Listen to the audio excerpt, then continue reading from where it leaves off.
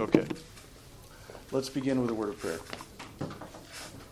Our Father in heaven, thank you for the beautiful day you've given us, and we thank you for your mercies to us. Thank you for another Lord's Day on which we can turn aside from our ordinary activities and our work and so forth, and give up a day to you in worship and holy rest. And we thank you for the chance to study the Scriptures together once again.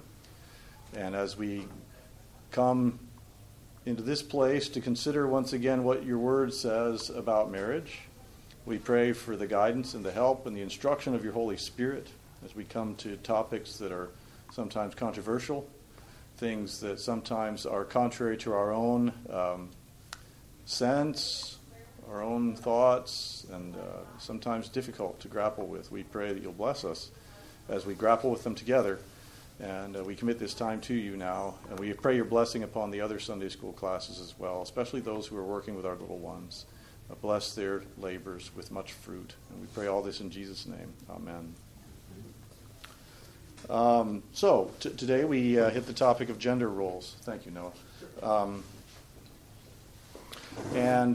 So you got the handout. I'll just be going through the outline here, and we'll try to allow for plenty of time for discussion. And this week in the men's Bible study at Tuesday I had a handout for them front and back, and we basically only got through about half the material. So we're going to just pick up on the rest of it next time. And if we have to, with any of these topics, we'll do the same in this class. Thank you. Raymond is coming.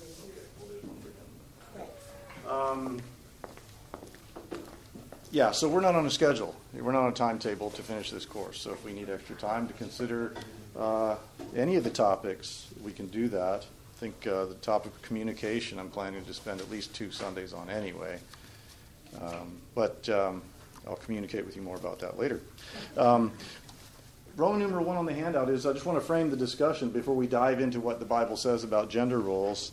And just to kind of set the stage a little bit, first of all, let's establish the scope of what we're going to be talking about for our purposes here in this class. We're going to be discussing gender roles specifically in marriage, because that's what this course is about. It's about marriage. Gender roles as they're defined and regulated by Scripture. And I suspect that most people, maybe all people in this class, are pretty much on the same page with all this stuff. But we all know people who aren't.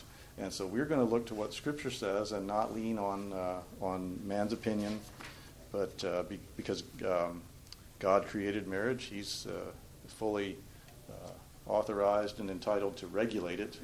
And He does in His Word. He defines marriage, He defines gender roles, and He defines and regulates those roles in marriage. So, in other words, we're not going to be discussing gender roles in society at large.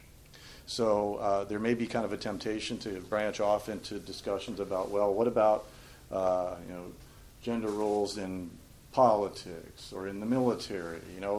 Blue Angels were here for the air show just a few weeks ago, and I guess that female pilot that's flying with the Blue Angels now is the first female that's ever flown with them. Is that correct? It's flown a Hornet with them, yep. Yeah. They've got other females on the team, but she's the first one to be a Hornet pilot, yep. All right, so there you have it. And there might be some, and I'm not one of them, but there might be some people who don't think women should be Hornet pilots. But we're not going to be talking about that in here. We're talking about gender roles specifically as they apply to marriage. And the governing principle, of course, in all of this discussion will be God's Word, the Scriptures, and the Scriptures alone. All areas of life are subject to God's will as revealed in the Bible. So we're going to spend a good bit of time in Ephesians 5. So if you want to open your Bibles to Ephesians 5, we'll certainly turn to other passages, but much of our content is going to come from that chapter, and you're familiar with it. But I want to direct your attention for the moment as we frame the discussion to the first 2 verses. Ephesians 5, 1 and 2. Therefore be imitators of God as beloved children, and walk in love as Christ loved us and gave Himself up for us, a fragrant offering and sacrifice to God. So those 2 verses, as Paul kicks off chapter 5 of Ephesians, teach us to be imitators of God, meaning that our lives and our character are to reflect his character. And we're taught then in verse 2 to walk in love. In other words, we should live lives that are governed by love. And we know that, again, love itself is defined by God's commandments. What is it to love God? Well, he tells us. What is it to love our neighbor? He tells us that too. So we've got these two directives. Be imitators of God and walk in love. And to do those things, we don't have time to really kind of unpack this, but to be an imitator of God and to walk in love means necessarily that we are to be in subjection to authority. Look with me at Ephesians 5:17. Somebody read 5:17 for us. Therefore, do not be foolish, but understand what the will of the Lord is. Okay, understand what the will of the Lord is. That is a task to which we are called. We need to discern the Lord's will, and then we need to understand it and then abide by it. And then in verse 21 of the same chapter, it says, submitting to one another out of reverence for Christ. And that sets us up, right? That's when it launches into role relationships, gender roles in marriage. And he prefaces it by saying, submit to one another out of reverence for Christ. In other words, for believers, we all have people and entities to whom we are to be in submission. Authorities over us to whom we are to submit. All right? And authority structures, as we see countless places in Scripture, and we're going to look at a few in just a moment, but authority structures are the ordinary way God regulates human society. That's how he does it. He sets up authority structures, and he expects his people in particular to live within those structures. Okay, so that's how we're going to frame the discussion and introduce the issue of gender roles. So, any questions before we launch? All right, ready? Here we go. Roman numeral 3, the role of the wife. Let's read together Ephesians 5, starting in 22 and going through 24. Wives, submit to your own husbands as to the Lord. For the husband is the head of the wife, even as Christ is the head of the church, his body, and is himself its Savior. Now, as the church submits to Christ, so also wives should submit in everything to their husbands. Now, why do we start with the wives? Simply because the passage does. Just take it in order. We could have started with the husbands, could have started with the role of the man, but we'll just take the wives first. And the role of the wife is, to sum it up, is to submit to your own husbands. Kind of distasteful statement to many, but let's unpack this. Let's define, first of all, submission, and let's begin defining submission by clarifying what it is not. And that's on your handout for you too, okay? First of all, submission is not something that's just for women. California orange juice or Florida orange juice is not just for breakfast anymore. Submission is not just for women. Everyone is called to submit to some degree in various different circumstances. So keep your finger in Ephesians and turn over with me to Titus chapter 3 and verse 1. Would someone read that for us if they've got it? Remind them to be submissive to rulers, to rules and authorities, to be obedient, to be ready for every good work. Okay, who's the them he's talking about there? Everybody. Everybody. All right? Men, women, children, we are all called to be submissive to rulers and to authorities. In theory, children in a classroom should all be submissive to their teacher. It doesn't work that way, but that's the command. That's really God's requirement. As we were driving in, this guy was trying to pass us, was getting impatient with me. I was in the left lane because I was getting ready, of course, to turn into the church parking lot. And the person behind me didn't like the speed at which I was traveling, and so pulled out and started to speed past me in the right lane. And then there was a sheriff's deputy right off. I guess he wasn't going quite fast enough for the deputy to spring into action. But the point is, we're all called to be submissive to local authorities, the police, the mayor, the county council, the governor, and so on, and up the chain. So that be submissive to rulers and authorities is for everyone. How about Hebrews 13:17? Did anybody turn there yet? Obey them that have the rule over you, and submit yourselves, for they watch for your souls, as they that must give account, that they may do it with joy and not with grief, for that is unprofitable for you. Thank you. Okay, now which particular authorities are in view at that point in Hebrews 13? Pastors, and you're right. In other words, we're talking specifically about church authority. We know that because he says that they are keeping watch over your souls as those who have to give an account. Sheriff Tanner won't have to give an account for my soul. He's still an authority over me, but he's not my spiritual shepherd in that sense. The command, again, is universal. It's for everyone. Obey your leaders and submit to them. But here it's talking about authorities within the structure of the church. And then Romans 13:1, maybe the quintessential commandment about this whole subject. Somebody have that, please read it. Let every person be subject to the governing authorities, for there is no authority except from God, and those that exist have been instituted by God. Okay, another very pregnant verse, and we don't have time to unpack it, but basically we're being told to submit. Submission is for everybody. That's the whole point of these several verses that we've just looked at. Whereas the wife is certainly called to submit to her husband, the husband has a host of people to whom he has to submit to, right? So keep that in mind.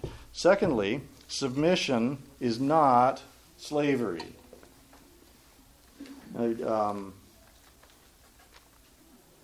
By way of explanation, I turn your attention to 1 Peter chapter 3. This is right about the point where we are in the men's Bible study. Actually, we're in the following passage, but we covered verse 7 all by itself, if I remember correctly. Likewise, husbands, live with your wives in an understanding way, showing honor to the woman as the weaker vessel, and so on and so forth. So in other words, yes, the wife is called to be in submission to the husband, but she's not called to be in submission to a man who is not understanding of her and who is harsh toward her and who treats her in a less than dignified and respectable way. So the woman isn't called to some kind of slavery to the man. She's called to submit, but that's different. And I want to bring your attention as well to Genesis chapter 2. So go all the way back there with me. Genesis 2, verse 23. The man said, "This at last is bone of my bones and flesh of my flesh. She shall be called woman because she was taken out of man." So you see there we're going to touch on this in just a minute. But what Adam was essentially saying when he said the woman was bone of his bone and flesh of his flesh is that there was this unity there, a unity and an equality. So it's not as if she's some kind of an inferior being and therefore she has to submit in a slavish way to man. So submission is not slavery. God created man and woman to have dominion together. Go back in Genesis 1, it says God created man in his own image, man, but he's talking there about man and woman because he says male and female he created them meaning man. And he gave them dominion over the creatures. It doesn't say he gave Adam dominion over the creatures or gave just the man. He gave the man and the woman together dominion. So there's this essential unity, this essential equality between them. They have dominion together. And R.C. Sproul made this statement that I really appreciated and hoped you would too, so I put it on the handout. Eve was created to be a queen, not a slave. Okay, so submission is not just for women. Submission is not slavery, and we've touched on it already, but submission is not inferiority. And one of the most brilliant illustrations of the fact that it is not is Jesus himself. Because in Luke 2:51, remember that's right after Jesus' parents are going back to Nazareth, and they say, well, where's Jesus? And they have to go back to Jerusalem, and for 3 days they look for him, and they find him in the temple. You know the narrative there. And then it says that Jesus returned with his parents, and he was submissive to them. He created the universe. He's the second person of the Godhead in the flesh, but he submitted to his parents. And then in John chapter 5:30, let's look at that.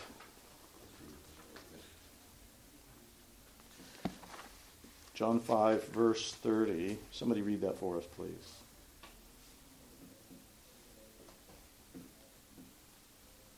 I can do nothing on my own. As I hear, I judge, and my judgment is just, because I seek not my own will, but the will of him who sent me.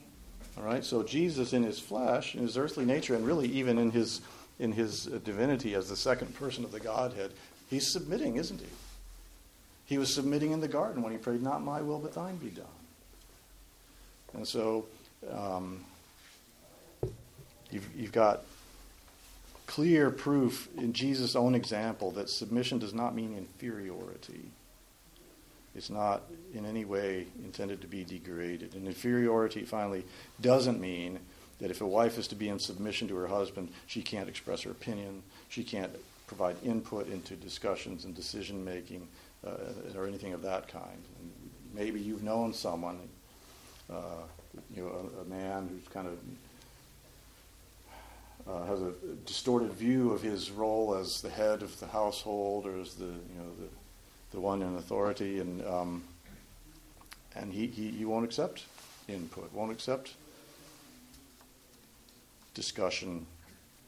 But that's not what biblical submission is. Okay, so those are things that submission is not. Let's look at, in marital context anyway, what submission is. And I say submission is a voluntary act on the part of the wife.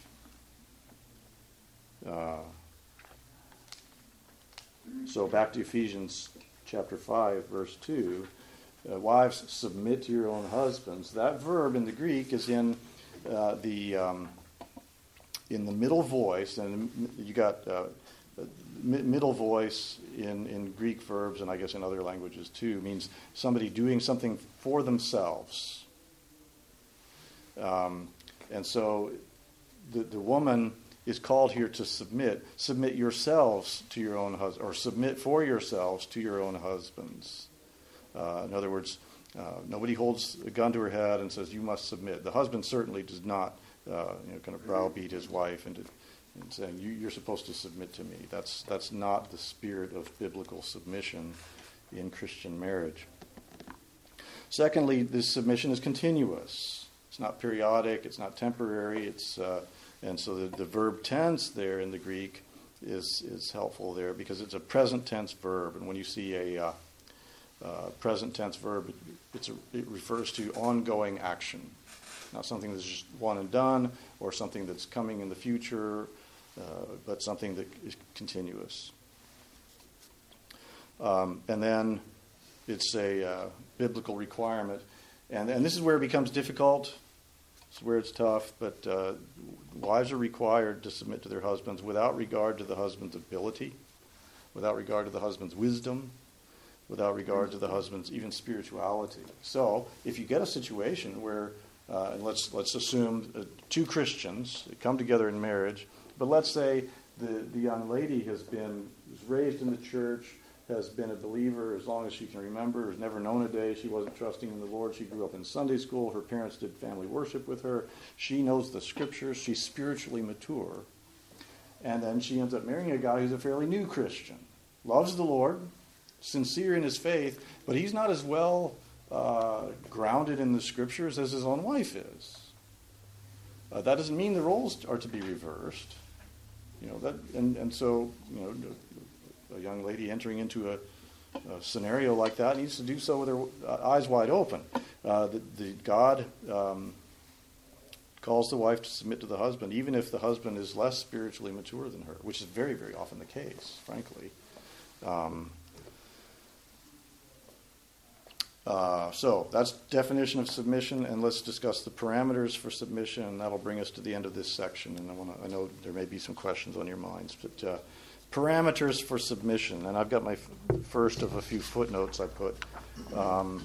There's a Christian counselor who's done some writing on marriage and done some studies that husbands and wives can do together. His name is Wayne Mack, and in one of his books, he said, God created the woman to correspond to man.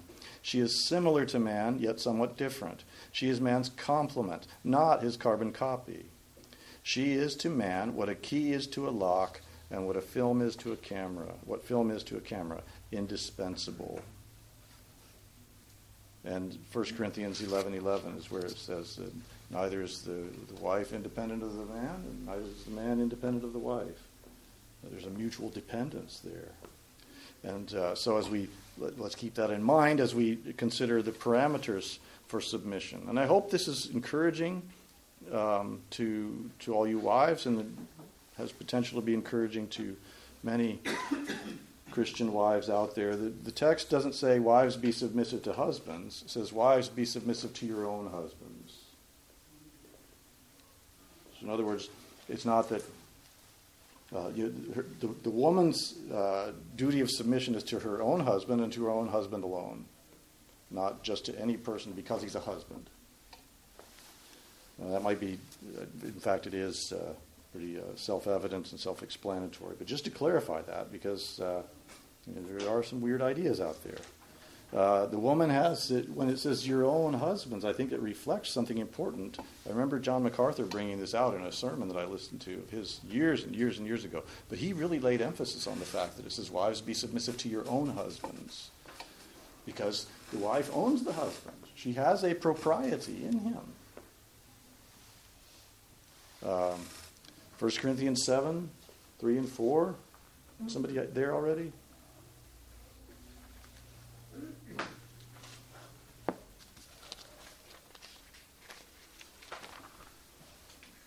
The husband should give to his wife her conjugal rights, and likewise the wife to her husband. For the wife does not have authority over her own body, but the husband does. Likewise, the husband does not have authority over his own body, but the wife does. Okay? We don't have time to unpack that either, but the point being, there's this mutual ownership and to some extent some authority even over the body. So it's not as if the wife has no authority in the marriage. See right there, one clear example of authority she does have. So wives are to submit to their own husbands, and they're not under the authority of men generally. A woman is not under the authority of a man simply because he's a man. There's no inferiority of the woman versus the man.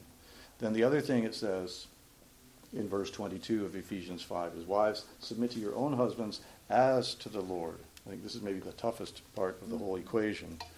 The woman and her submission to her husband is an act of obedience to Christ. And even though it's hard, I have no doubt, and frustrating at times, when a woman submits to her husband, Christ is honored.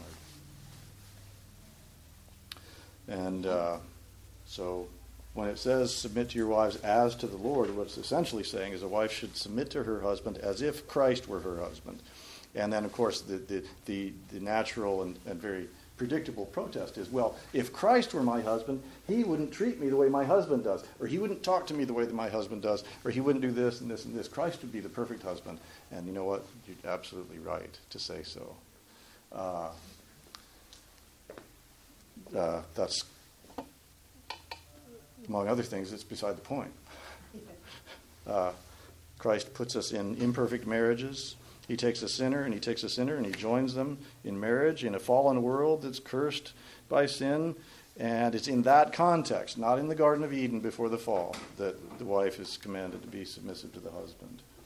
So it takes a lot of grace. I know it must. But that's what Scripture says. And then finally, just to emphasize once again, man and woman are equal. Equal. Equal in dignity, equal in worth, equal in honor. The man and the woman, the husband and the wife, are equal in every respect except for one, and that's authority. And the authority has been vested by God in the husband. And that brings us to the husband, but before we go on, let's pause to see if there are any observations or questions. I'd like to just not go down any rabbit holes, which you know I do. Abilities. Now that's a word that it says, without regard to the husband's abilities, wisdom, spirituality. In other words, submit without regard to these things. Just how would you define ability? Because there are times, I think, where wife has knowledge of certain things, perhaps the way something works, and the husband does not. And I do know husbands who might insist on doing it his way, and you can't do that sometimes. Right. So I'm just asking. Yeah. I think, Hillary's the handyman in our house. She's much better at working with stuff and fixing things than I am.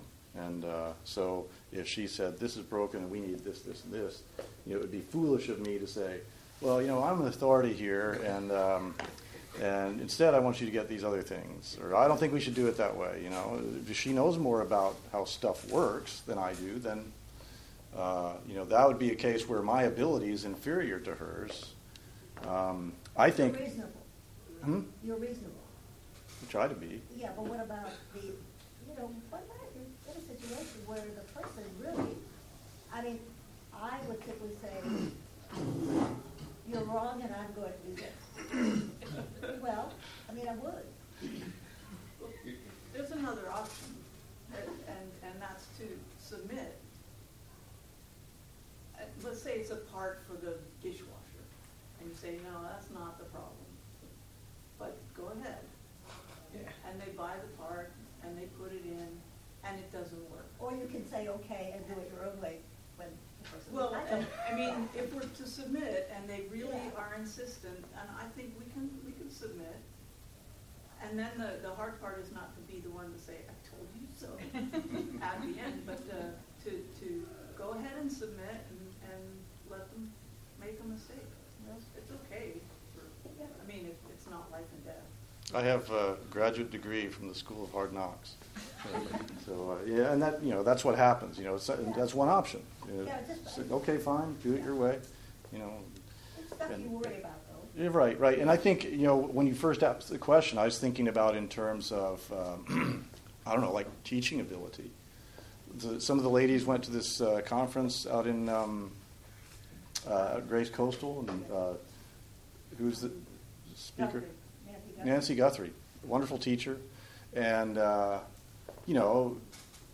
as gifted as she is her husband a pastor? I think he's involved in it. Let's say you got a woman, maybe not as famous as Nancy Guthrie, but equally gifted. Loves to teach, leads Bible studies, he teaches Sunday school classes for women and that kind of thing. And she's married to a man. He may be very godly, but he might not have those same giftings as she does. And yet, in a sense, it's his duty before God to lead his family in family worship. And maybe he can't pull together some devotional thoughts with the same skill as his wife can. Maybe a really wise and mature and humble husband in a situation like that would involve his wife more in doing that, the family worship stuff, but it still falls to him, and she's still called to submit to him, even though she may be a brilliant Bible teacher and he's kind of mediocre. And I don't have, we could get into lots of different case studies, of course, but anyway, that's a good question. And an example of that, too, that I always remind myself of, too, we had a church that we went to in Tennessee, the husband and wife led the teaching. They both were up there. She didn't really lead the teaching, but that she put together the whole thing. She wrote it all out. She, but the husband and wife sat before us. But I found that I still really wanted to hear what the husband had to say. You know, so it's I think we receive naturally better, you know, from men sometimes than women if they're, I don't know. I think it's real. Even like male singers. I just would rather hear a male singer than a female. And Rachel says the same thing. The students at the school with male teachers. That's a big thing. I would agree with that. Yeah. Very definitely agree. And I have one more question. Sure. Authority. So when you say authority, does that mean decision making? Is that basically what?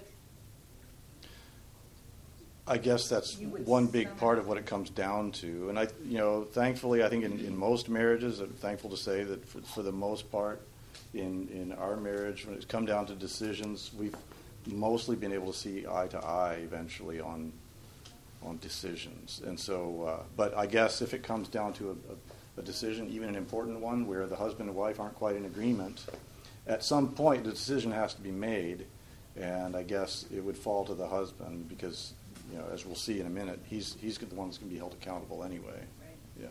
Tim? I'm just going to say what you just said. Yeah, okay. All right. Let's go on. The role of the husband, Roman numeral 4. It's noteworthy that, the role of the wives, it's laid out for us in a few verses. The instructions to the husband are more extended, and I think it could very well go right back to what we were just talking about, the accountability factor. But starting verse 25, follow along with me, please.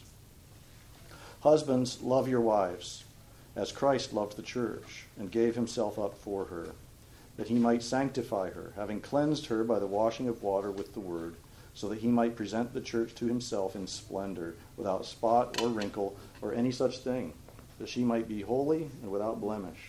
In the same way, husbands should love their own wives as their own bodies. He who loves his wife loves himself.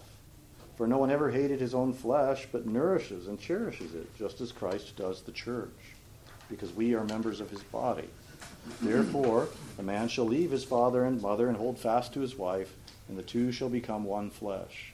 This mystery is profound, and I'm saying that it refers to Christ and the church. However, let each one of you love his wife as himself, and let the wife see that she respects her husband.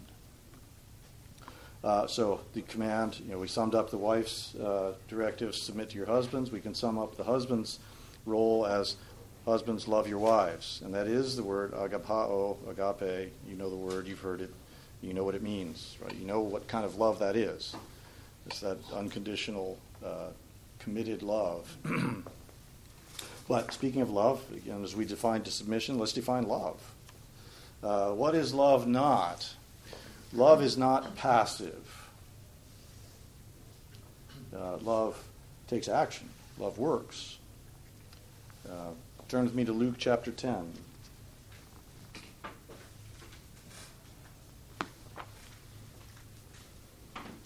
In Luke chapter 10, beginning in verse 25, that's one of a couple different situations during Jesus' ministry where someone came and inquired of him about the law.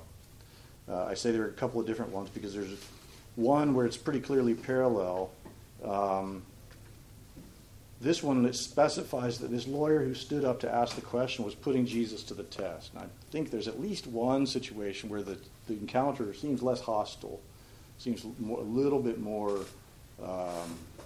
like a meeting of minds. But the lawyer rises up and says, "Teacher, what shall I do to inherit eternal life?"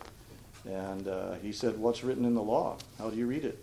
He answered, "You shall love the Lord your God with all your heart, and with all your soul, and with all your strength, and with all your mind, and your neighbor as yourself." And Jesus said to him, "You have answered correctly. Do this, and you will live." Okay. Point I'm trying to make so far is he's asking about the law, and the answer is love. Love is the definition of the law. The lawyer knew that. Jesus affirmed him in that. So then he says, well, who's my neighbor? Right? Because just like all of us, he's trying to justify himself. He wants to know if he's in or out. He wants to know if he's doing enough or if he's a good enough person. And so Jesus brings the parable of the Good Samaritan. And at the end, he says, of those people that passed by, which one was the neighbor to the man? And he says, the one who showed him mercy. So what he's saying, he kind of flips the equation in a sense. But he's saying that Samaritan was a neighbor who loved his neighbor. Right? The Samaritan showed love. The Samaritan showed love by taking action. He did something. Right? Also, in Galatians chapter 5. Does someone have Galatians 5:13 and 14? I got it right there. Thanks. You ready for it? Yep. If you were called to freedom, brothers, only do not use your freedom as an opportunity for the flesh, but through love serve one another. For the whole law is fulfilled in one word: you shall love your neighbor as yourself. Thank you. Okay, so through love, do what? Serve. Right? Love serves. Love acts. Love works. So love is not passive. Love is active. So husbands, think about that when you think about your obligation to love your wives. Think about this too. And this flies in the face of culture, flies in the face of all the pop music we listen to usually. Love is not something that happens to us. Right? Love isn't something we just fall into. Oh, I'm in love. It feels like that, but that's not what it is. It's not like we're walking along, minding our own business, and Cupid fires his arrow, and I'm in love. Right? And I found this. I was searching the internet for corny examples of songs that talk about love in this way. I found one that actually I'm not even really that familiar with. It's performed by Casey Musgraves. The opening words are, I was just coasting, never really going anywhere. Caught up in a web, I was kind of getting used to staying there. Getting kind of used to, and out of the blue, I fell for you. It's like I slipped on an apple peel and I'm in love now, right? Banana peel, excuse me. But love, that's infatuation. That's infatuation. That's lust, maybe. It's being enamored. But it's not love. I'm sorry. It's just not. Because, letter C, love is not a feeling. Despite, again, the words of, it is more than a feeling. It's not a feeling, but it's an action. It's not a feeling. It's not a condition. I'm in love or I'm out of love. I'm COVID positive or I'm not. Love is not a condition, it's a commitment. We went out for our anniversary one year to this restaurant, and the server was engaged, was going to be married soon, and we said, we're here celebrating our 15th anniversary. And he said, oh, that's great. He said, I'm getting ready to get married. You got any advice? And I said, yes. I said, love is a commitment. So when you take those vows, take them seriously. Because you're making promises and you're expected to keep them. Even when you don't feel the love, you still got to love. All right? Not a feeling, but an action. Not a condition, but a commitment. All right? So turn the page.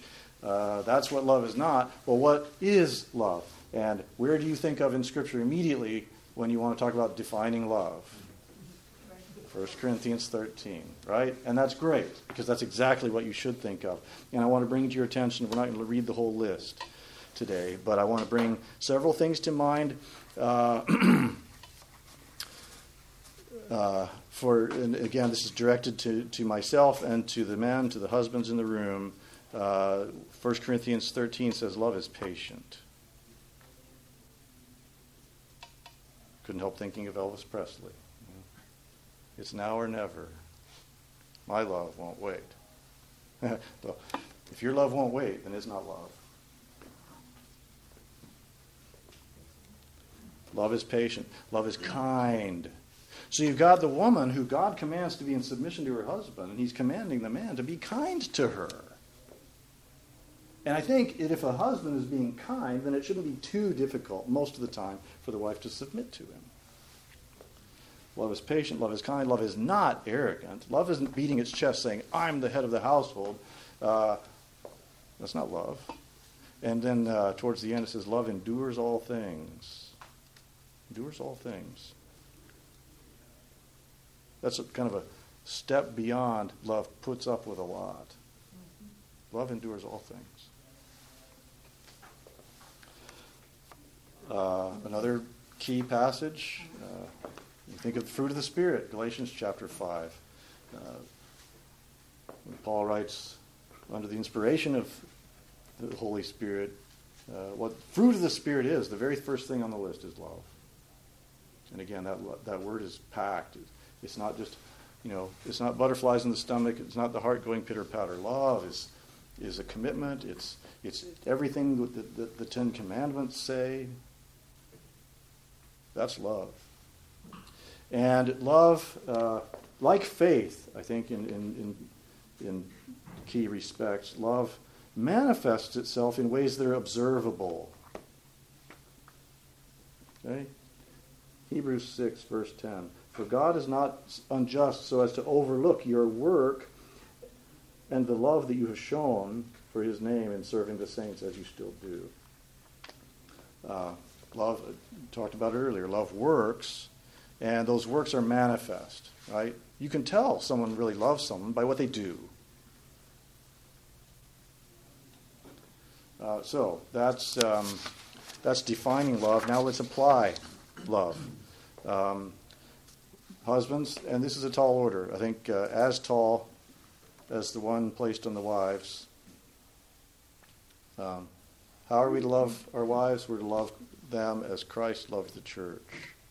So those attributes that we talked about just a minute ago, the love of the husband for the wife has to reflect all of those.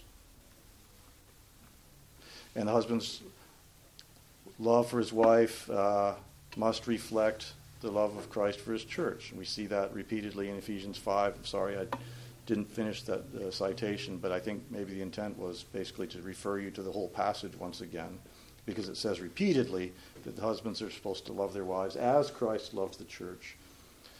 And in what ways does Christ love the church? Well, I found several examples, a list of attributes that characterize the love that Christ has for his church, and therefore that the love of husbands should have for their wives. First of all, Christ's love is unconditional and is free.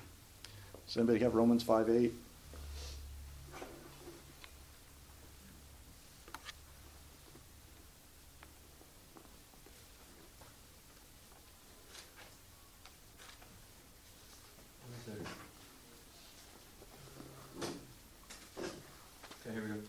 Since therefore we have now been justified by his... but God shows his love for us in this, that while we were still sinners, Christ died for us. Is that the verse you were... Yes, because God didn't... he shows his love for us in this.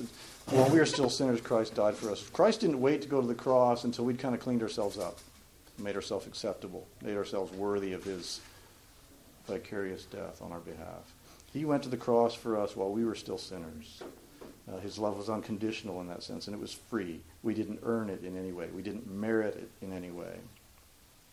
Also, is God's love and Christ, and therefore Christ's love for the church is volitional. I love the verse in Deuteronomy 7, where God was talking about how he set his love on the people of Israel. He called them and made them to be a holy people.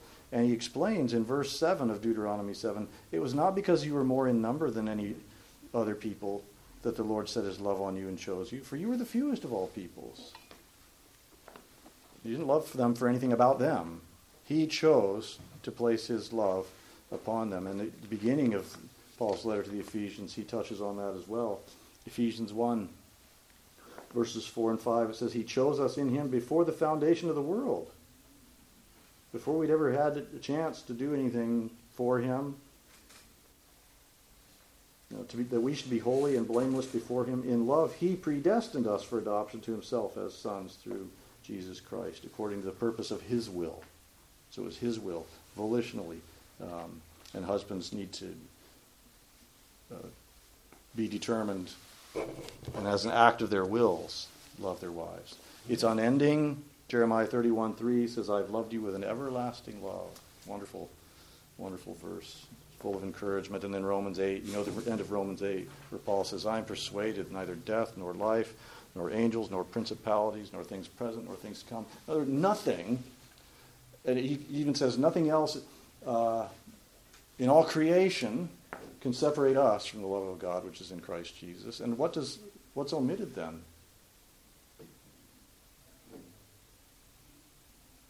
If nothing in all creation can separate us from the love of God in Jesus Christ. Divorce. Hmm? Is it abandonment? No. I'm sorry. I'm not doing a good job of asking the question. If he goes through that list and says, this can't separate us from the love of God in Christ, this can't, and nothing else in all creation can, Nothing can. except what's outside of the set of created things, what is there? There's God. God alone. Yeah. And is he going to volitionally discard the love that he volitionally had for you?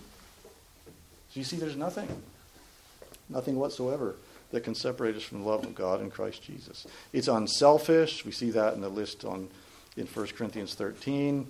It's sacrificial. We saw that already in Ephesians 5:2. You can also see it in Galatians 2:20. And then the husband must love his wife as himself. And, people will argue, well, there are people that don't love themselves because Paul says in this text, no one has ever hated his own flesh, but nourishes and cherishes it just as Christ does the church. And people say, oh, what about cutters? They don't love themselves. They're hurting themselves because they despise and they loathe themselves. They really don't. They don't. They love themselves. And because they're not getting what they want or don't have the sense that others love them the way they think they ought to be loved, they abuse themselves to get attention. They abuse themselves because they can't feel, and so they want to feel something. Nobody ever. Scripture is true. Scripture is always true. And Scripture says no one ever hated his own flesh. And husbands expend time. They expend thought. They expend money caring for themselves. And they ought to love their wives in the same way. We're pretty much out of time, but there's another component to the role of the husband. Ephesians 5 specifies, love your wives, but because that relationship of the husband and wife is one of full equality except for the aspect of authority, it follows that the husbands have a leadership role in the marriage and in the home. Husbands are to love their wives, but they're also to lead them and lead their families. Got a footnote, another one there from Sproul. Let me just run down the list here on the handout. Headship in the home is not about giving orders or being the boss. Biblical leadership, whether it's in the marriage or anywhere else, in any context, is about servant leadership. I'm astounded at how much in the military you get all this stuff about being a servant leader. And I'm thinking, wow, I wonder if they know where that concept comes from. In the Army values we've got selfless service. That's a leadership trait. But it's scriptural. It comes right out of the Bible. So the husband's headship has to be understood in biblical principles, and I give you a couple, one from 1 Peter, one from 1 Thess, both of which are directed to leaders in the church again, but that leadership that elders in the church are to exemplify should also characterize leadership in the home. I'm sorry, we're out of time. 1 Corinthians 14 refers to husbands being able to teach their wives. And so that's why if a guy is in one of those situations where he's less spiritually mature, less experienced in the faith, less knowledgeable in the Scriptures than his wife, then he's got work to do. And he needs to be studying so that he can be of spiritual encouragement to his wife and fulfill his role. And it has to be a leading by example. I'm sorry. I really do prefer to leave time for questions. And we're out of time. But is there any burning question that someone's just got to get off their chest before we close in prayer? Okay. We'll maybe open with a little bit of that if you've had some time over the next week to reflect and want to ask a question next time. But let's go ahead and close. Father, we thank you again for your word. We thank you that you give us directions, and we pray you give us grace to live according to the directions given in your word. Please, Lord, give the wives much grace to submit to their husbands. Give the husbands humility and much, much grace to love their wives as they ought. And we pray that you'd be glorified in our marriages. We pray for those who are not yet married but desire to be, that you'd be raising up godly spouses for them. And Lord, that Christ Jesus would receive all the glory. We also pray that he'd get all the glory in our upcoming worship service. And so prepare our hearts now as we get ready to gather for holy convocation. We pray this in Jesus' name. Amen.